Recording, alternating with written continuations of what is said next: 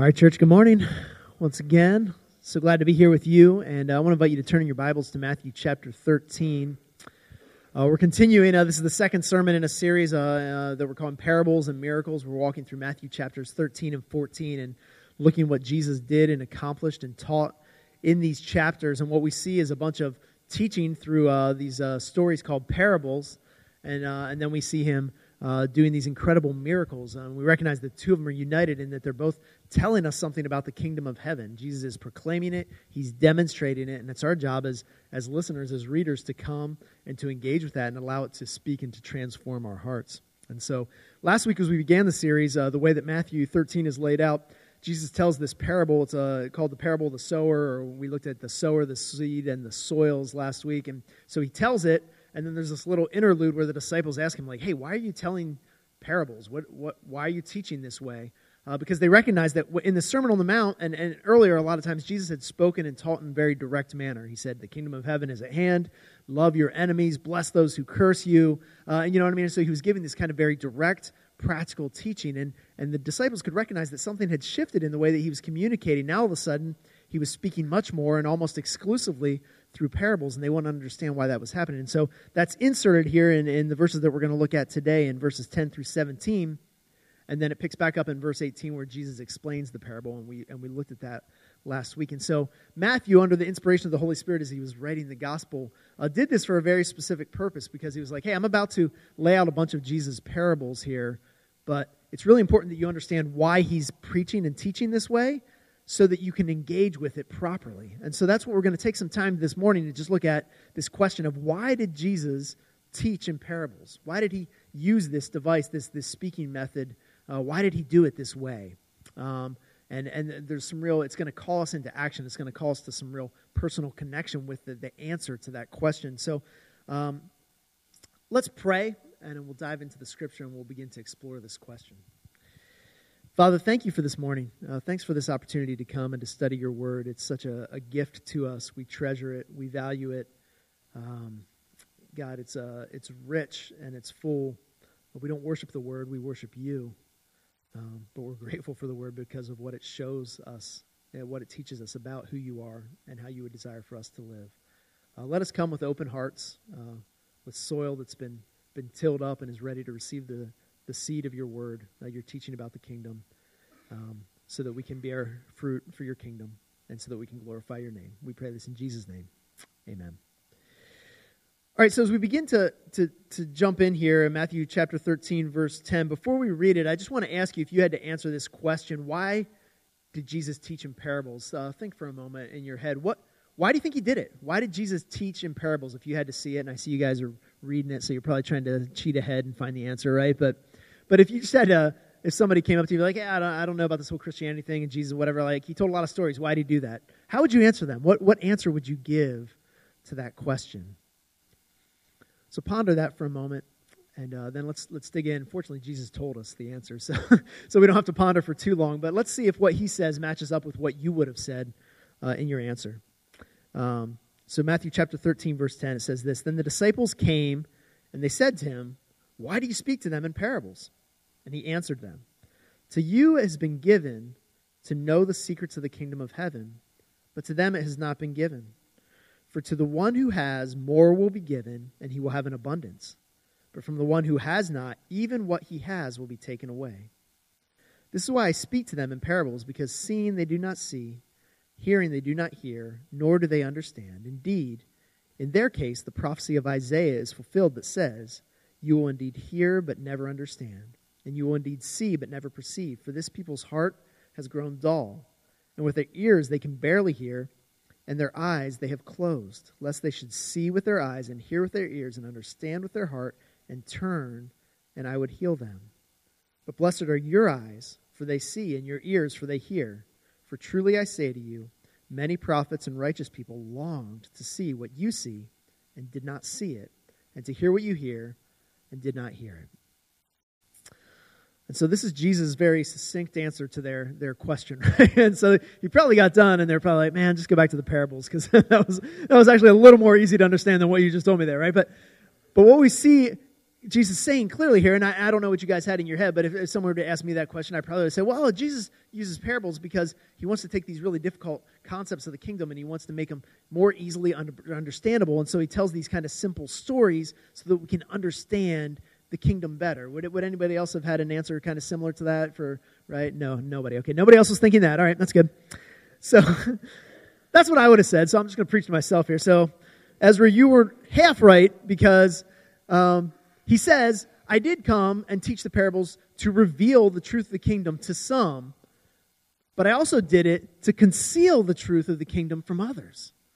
Like, man, Jesus, that doesn't sound very Jesus-like, right? Like, Jesus, why would he do it in a way that hides the truth from some people but reveals it to others? That there's something that maybe doesn't quite square up with our understanding of that. Like, that seems like a peculiar thing to say. And so that's what we're going to dig into. Not only why did he do it that way, but how is a parable able to do those two things at the same time, right?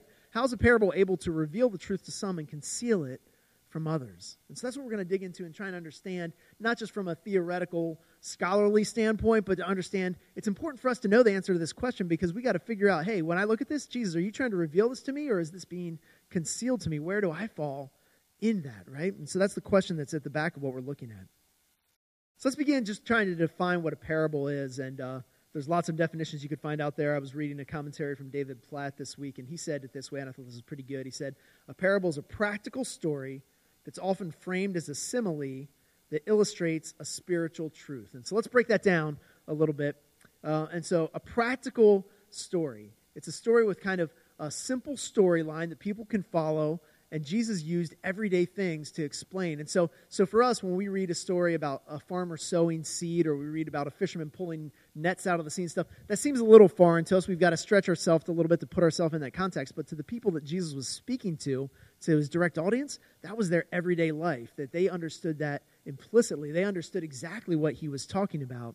And so if Jesus were here today speaking, he might talk about dealing with traffic on the Schuylkill, or he might talk about trying to balance an incredibly busy schedule between home and church and work and school and friends and responsibilities, like stuff that we all have to deal with all the time about, people leaving rude comments on social media or whatever it is. There's certain things that are universal that I can just throw out and you'd be like, yeah, I know exactly what you're talking about, right? And so that's what Jesus was doing. He was talking in their language into concepts and things that they understood that was part of their everyday life. Nobody had to, Jesus, as preachers, we sometimes need to say, now in Jesus' time, the way that they would sow seed is they would sow it and then they would till the soil but he didn't have to do all that. They already understood that. They got that, right? And so he was speaking right into their language.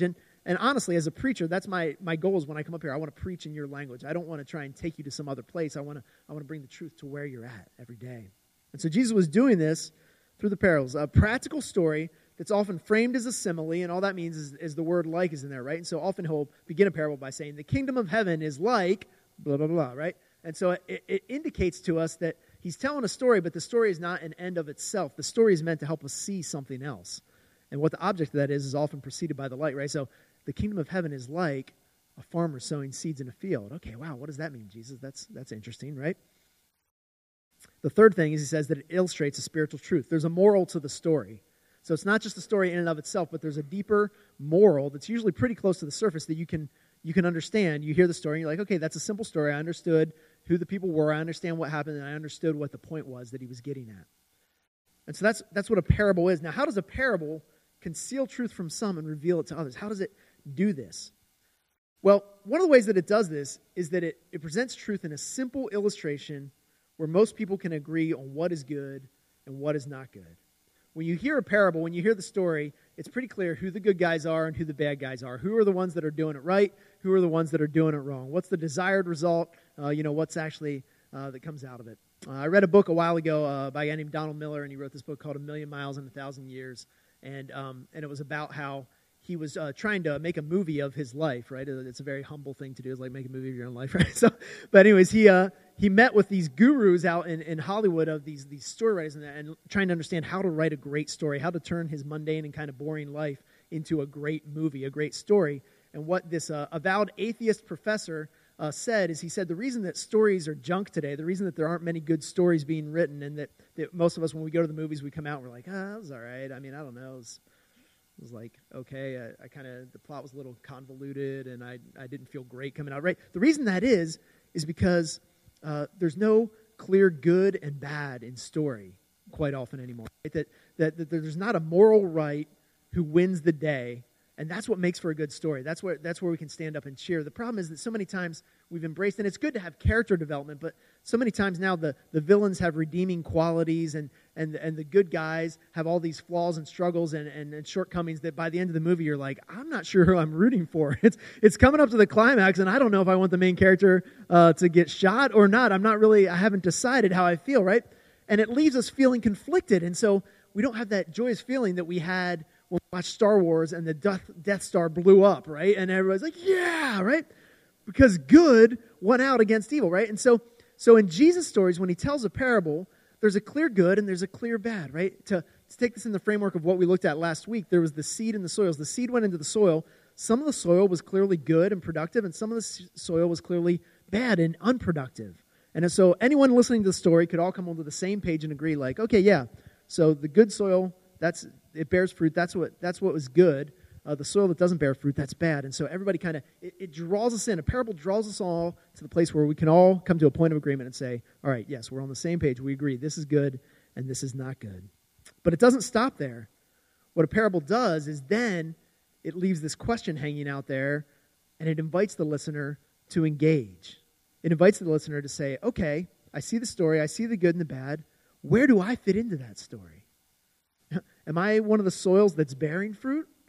Or am I a soil that's not bearing fruit? If I'm not bearing fruit, why am I not bearing fruit? What did Jesus lay out here, right? And so it invites us to engage. Like any good sermon should invite us to engage.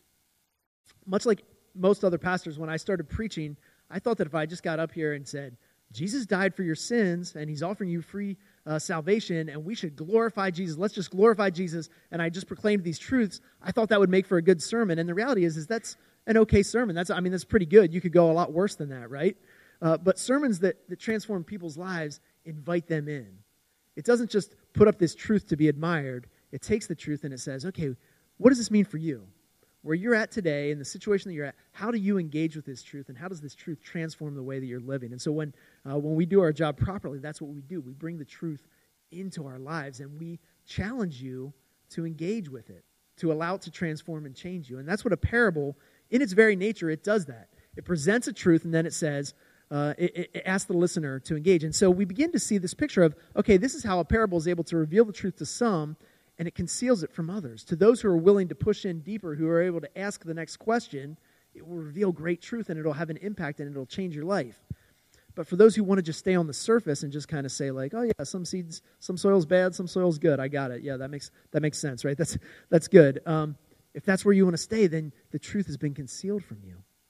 Or even to go another layer deeper, if you listen to the parable of the sower and the seeds, if you guys don't know what I'm talking about and you weren't here last week, you're just going to have to go listen to it online, right? Or you can read through it real quick. But if you listened to that sermon last week and you said, okay, I get it. Now I understand why when I talk, some people listen and they're really responsive and other people don't listen and they're not responsive. And you put the application out there and took it as a way to understand the world. That's one level of truth that was in there, but you didn't allow it to come all the way into your heart, because ultimately you've got to turn the focus inward and say, what about my heart, right? I'm not identifying, all right, rocky soil, shallow soil, fertilized soil with like all kinds of pesticides. That's not good, right? You got to look in your own heart and say, what kind of soil's in here, right? That's where the truth becomes revealed, and for others it's concealed. Now, one of the challenges is that we don't always get to see this in the Gospels. When Jesus tells a parable, a lot of times we're not given individual responses. We don't see how people responded. It might say the crowd continued to gather or the crowd dissipated, but we don't often hear that this person responded in this way to the parable. But if we look elsewhere in Scripture, there's a really powerful example of the power of parable, the power of the story. And it happens over in 2 Samuel chapter 12. And so if you want to kind of bookmark yourself in there at Matthew chapter 13, and 2 Samuel is about halfway through the Old Testament. You got Joshua and Judges and Ruth and 1 and 2 Samuel, 1 2 Kings. So if you're anywhere around those, you're in the right neighborhood, right? But 2 Samuel chapter 12, and let me set the stage for what's going on here. So you guys remember David and Goliath. David was a shepherd boy. He was anointed to be the future king of Israel. He defeated this enemy, Goliath. It was this incredible story. He went through all these troubles and trials and ultimately ended up becoming the king of Israel. And he was known as a man after God's own heart, and things were good, and it was the glory days of the nation of Israel. But then as he aged, Scripture tells us that there came a time when the kings would go out to war. But we see that King David didn't go out to war. He stayed home. He sent others out to fight the battles for him, and he stayed at home. And while he was at home, he was walking on his rooftop, and he noticed this beautiful woman bathing down in the city. And so he sent his guys, and he said, hey, go get that woman for me. I want her, right? He brought her to the palace. And so things transpire. She's with child. And so he's got himself into a real difficulty because it turns out that she's married. She has this husband, Uriah, who's a soldier. And he's a loyal and valiant soldier, and he's off on the front lines fighting while all this is happening. And so David hatches this plan to kind of get himself out of this pickle. He invites Uriah to come back from the front lines to give a report, and he assumes that he'll go home and stay at his home. But Uriah is such an honorable man that he said, my brothers are out there fighting on the battlefield. I'm not going to go home and sleep at my home. I'm going to stay here, and I'm going to sleep on the palace floor until they send me back to the front lines. And so David's plan to kind of cover his tracks fails. And so he sends Uriah back out, and he sends word to the commanders to go to the front line and start fighting really hard and then pull back from Uriah so that he'll be killed. And they do it, and he dies. It's this horrible thing that David does, a horrible sin. And so Nathan, the prophet, is sent by the Lord to go and approach David, and listen to how he does it. It says in 2 Samuel chapter 12, verse 1, and the Lord sent Nathan to David. He came to him and he said to him, now notice what he didn't say. He didn't say, hey, you killed Uriah and you stole a wife that wasn't yours, and that was wrong, because what would David have done? He might have responded, but he might have been like, oh, no, listen, I had to do that. There was reasons, there was justification, it was necessary, and he might have tried to, if confronted directly, he might have weaseled his way out of it. And so watch how he uses parable to draw him in, right? He said to him, there were two men in a certain city, the one rich and the other poor. The rich man had very many flocks and herds, but the poor man had nothing but one little ewe lamb, which he had bought. And he brought it up, and it grew up with him and with his children. He used to eat of his morsel and drink from his cup and lie in his arms, and it was like a daughter to him. Now there came a traveler to the rich man, and he was unwilling to take one of his own flock or herd or prepare for the guest who had come to him. But he took the poor man's lamb, and he prepared it for the man who had come to him. It's a horrible story, right?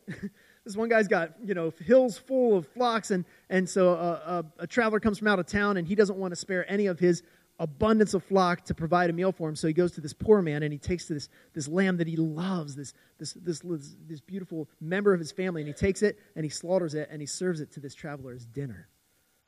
And we're horrified, right? Like, what a horrible thing. We can all agree, right? It's a parable, right? There's good and there's bad, and it's really clear which one is bad, and we're horrified by it. Let's look at David's response. David's anger was greatly kindled against the man, and he said to Nathan, as the Lord lives, the man who has done this deserves to die. And he shall restore the lamb fourfold because he did this thing and because he had no pity. Nathan said to David, you are the man. Right? He's trapped. That's what a parable does to us. It gets us. We look at it and we're like, man, that's so wrong. That's so messed up. Oh, wait, that's me. I'm the man. I'm the one who did that. I'm the one who sent Jesus to the cross. And so this is a powerful thing when we look at this. And years ago, I discovered this powerful thing when I started reading through the Gospels. Instead of looking at Jesus and looking at the disciples and trying to figure out how I'm like them and doing the good things like them, I started looking at the Pharisees when they responded to Jesus. And I started to ask, man, how am I a little bit like those guys? How do I doubt? How do I question? How do I try and pursue self-salvation?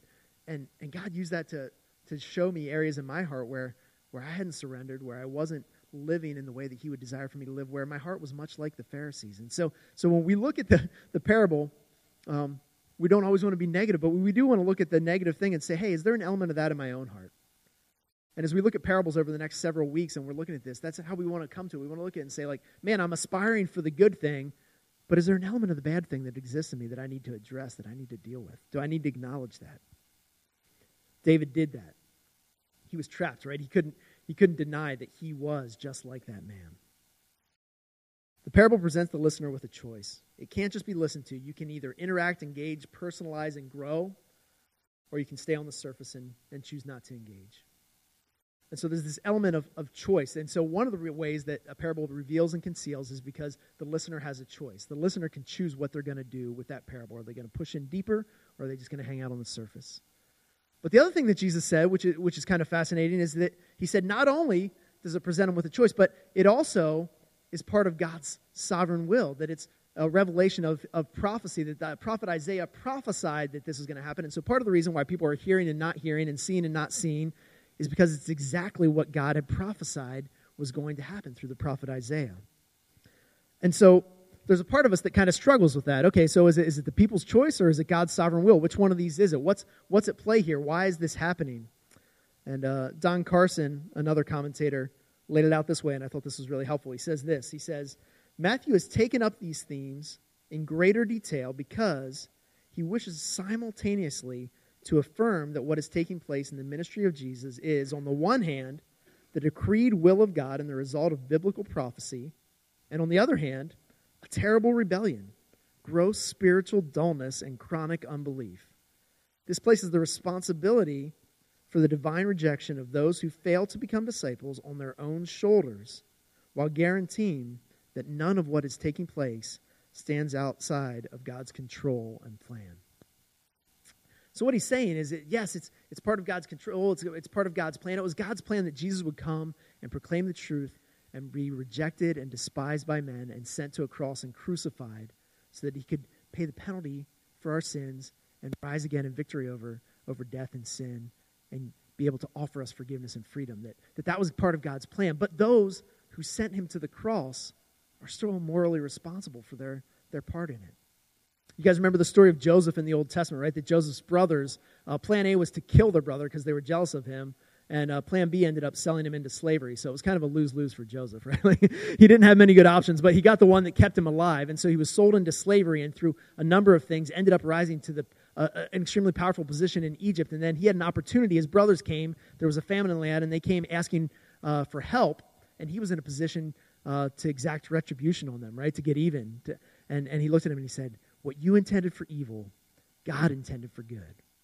They were morally responsible for their actions, and yet, in the midst of that, God was working out a plan to save his people. And that's what we see happening here, that there's a moral responsibility on each listener to respond to Jesus, but at the same time, God's sovereign will and plan is being enacted. And so to look a little bit further into the second piece of this fulfillment of the prophecy of Isaiah, once again, he's referencing Isaiah. Most of us have to kind of go back and read and look. His listeners would have been very familiar with the prophet Isaiah, and they would have known exactly the section of Scripture that Jesus was pointing to. And it's Isaiah chapter 6, and we're actually going to look at the whole chapter because it gives some really good context on what was going on and what it was demonstrating about what was happening in Jesus' day as well. And so if you look in Isaiah chapter 6, beginning in verse 1, it says this, In the year that King Uzziah died, I saw the Lord sitting upon a throne, high and lifted up, and the train of his robe filled the temple. Now that represents his glory, right? The train of his robe. If you think about the royal wedding, right? And Princess Kate had like the super long train like going down the aisle, right? And in the fairy tale stories, the train's so long, it's like going out the front door, right? The more train, the more glory, the more magnificent it is, right? The train of God's robe is filling the temple. So it's his glory is just overwhelming in Isaiah's view, right? Above him stood the seraphim. Each had 6 wings. 2 he covered his face. With 2 he covered his feet. And with 2 he flew, demonstrating the holiness of God. And one called to another and said, Holy, holy, holy is the Lord of hosts. The whole earth is full of his glory. And so it's just this picture of Isaiah coming into the fullness of the glory of God. And how does he respond? Does he, high five, God, I've been waiting to see you, man. This is so awesome, right? Is that what he does? No. The foundations of the threshold shook at the voice of him who called. The house was filled with smoke, and I said, Woe is me, for I am lost. For I am a man of unclean lips, and I dwell in the midst of a people of unclean lips. For my eyes have seen the King, the Lord of hosts. He's like, I'm unclean, I'm unworthy, I don't deserve to be here. Then one of the seraphim flew over to me, having in his hand a burning coal that he had taken with tongs from the altar. And he touched my mouth, and he said, Behold, this has touched your lips. Your guilt is taken away. Your sin is atoned for. And I heard the voice of the Lord saying, Whom shall I send, and who will go for us? And I said, Here I am, send me. He said, Go and say to this people, Keep on hearing, but do not understand. Keep on seeing, but do not perceive. Make the heart of this people dull and their ears heavy and the blind their eyes, lest they see with their eyes and hear with their ears and understand with their hearts and turn and be healed. It's not a very good assignment, right?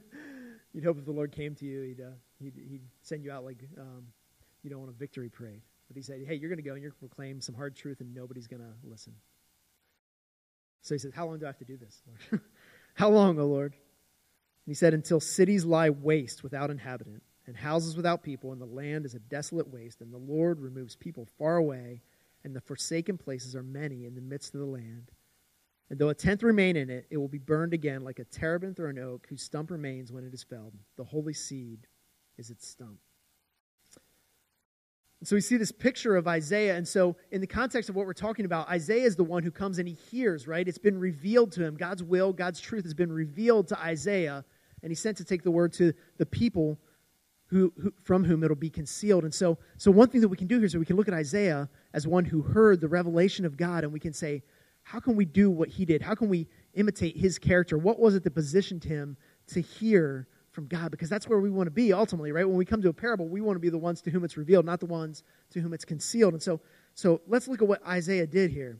Number one, he was impacted by the glory of the Lord, right? That he saw the glory of the Lord and it amazed him. He was awestruck. The word glory has the idea of weight connected. It carried a lot of weight in his life, in his view. And so the question for us is, how much weight does God's glory carry in our life? There's lots of things that carry weight in our life, right? Our family carries some necessary and important weight in our life, that we have responsibilities there, that our boss, our supervisor has weight because they have the right to hire or fire us or give us a raise or demote us, right? And so they carry their opinion, their view, that carries some weight. That people are full of opinions all over social media, right? And that carries some weight in our life. Sometimes we change how we are because of what we see out there. And the question is, how much weight does God carry? How much glory does God get in your life? How much weight does he have in your heart? Does he have the most weight? Does he have the weight that he should have in our heart, the way that it impacted Isaiah? Does it impact us? Number two, he was aware of his sinfulness, not only of himself, but of his nation, of his people. He said, I'm a man of unclean lips, and I live in a land of unclean lips, right? And so he was instantly aware of his brokenness, his sinfulness, his unworthiness to stand before God. Now, it's not hard to look around our nation and kind of say, we live in a nation of unclean lips, right? Like we can pretty much, it's like getting us on the same page. We all agree with that, but do you turn it inward as well and you say, you know what, I'm part of the problem. I'm not submitted to God. I haven't sought his forgiveness. I'm not living in the way that I should. I know the law, and yet I choose to do otherwise. And so he was aware of his sin and his unworthiness. But number three, and this is super powerful, his sin was atoned for, and his guilt was taken away as a free gift of grace, right? That he didn't do anything. He didn't say, Lord, let me serve you. Let me do this. He just wallowed up in a ball and said, I'm unworthy. And then the seraphim brought him over a coal and touched his lips. He came and he brought it to him and he said, now you're clean. You've been cleansed. And so for those that would follow Jesus, that's a recognition that we have, that we recognize that we are unworthy, and yet we have been cleansed as a free gift of grace from God. And we see that Isaiah believed that this was true. He didn't doubt whether he was clean, because the next thing he does is God says, who can I send? And he says, send me, right? And so if he was still wallowing in his guilt and his brokenness and in his imperfection, he would have been like, I'm unworthy. You can't send me, God. I'm not good enough. He says, I was broken. I was unworthy, but you've cleansed me, and so now I can be used by you. And that's what it should look like in our lives, right? Even though we're broken, and even though we're not perfect, even though we're growing, that we put our faith in the fact that Jesus' sacrifice is sufficient. We put our faith in Jesus, that what he has done is enough for us, and that is what brings us salvation. That's what makes us righteous, is when we place our faith in that. And that's what Isaiah did. Isaiah believed that he had been made clean by the Lord. He was listening for the voice of the Lord, number 4, right? He was listening to hear. And so when God said, who can I send? He said, hey, send me, right? So not only was he listening, but he made himself available despite his past unworthiness. And finally, number 6, he was sent with a message that unfortunately he knew would not be widely received or heard. He didn't allow the reception that his message was going to get affect his obedience to proclaim it. And so for us, it's the same way that we know, sadly, like the parable of the soils told us, that we're going to share the truth, but not everyone is going to receive it. Not everyone is going to respond. But we don't allow that to affect our desire to share it. And so in conclusion today, I would say to you, does your life exhibit some of these qualities that Isaiah exhibited? Does God bear weight, glory in your life? Are you aware of your brokenness, but are you also aware of the fact that what Jesus did is sufficient? And have you placed your faith in that?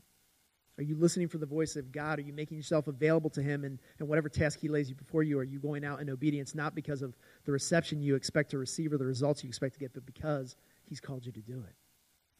If you're doing that, then you're in a position to have the parables reveal things to you. And as we look at these over the next several weeks, that God's going to grow and stir and do things in your heart and change you and push you forward and transform you.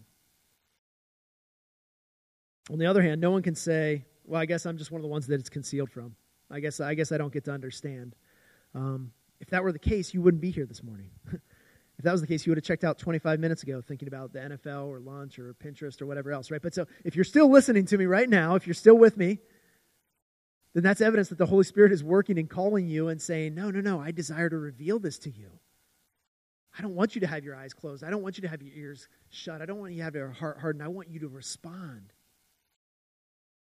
And you need to push in deeper. You need to say, God, okay, I don't get it. Help me to understand. Lord, I have faith. Give me more faith, right?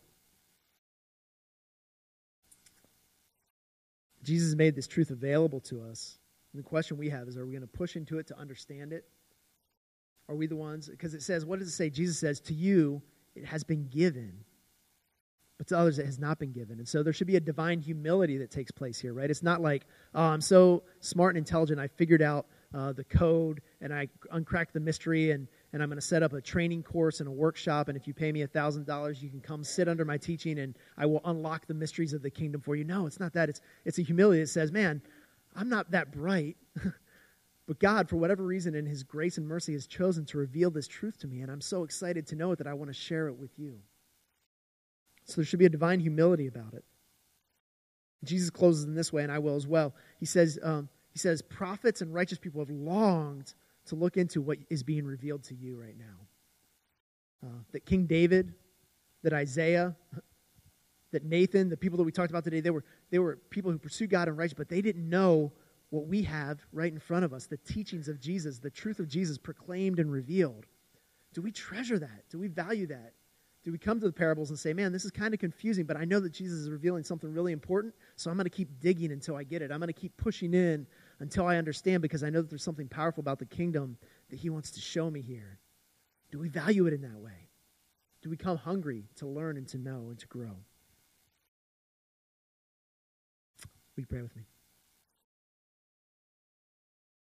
Father, I thank you that you revealed your truth through parables, and I pray for every single person in this room that we would be those that have ears to hear and eyes to see, hearts to understand, that we would allow these teachings, these parables, to transform us, to change our hearts, that we would allow you to do the work that only you can do.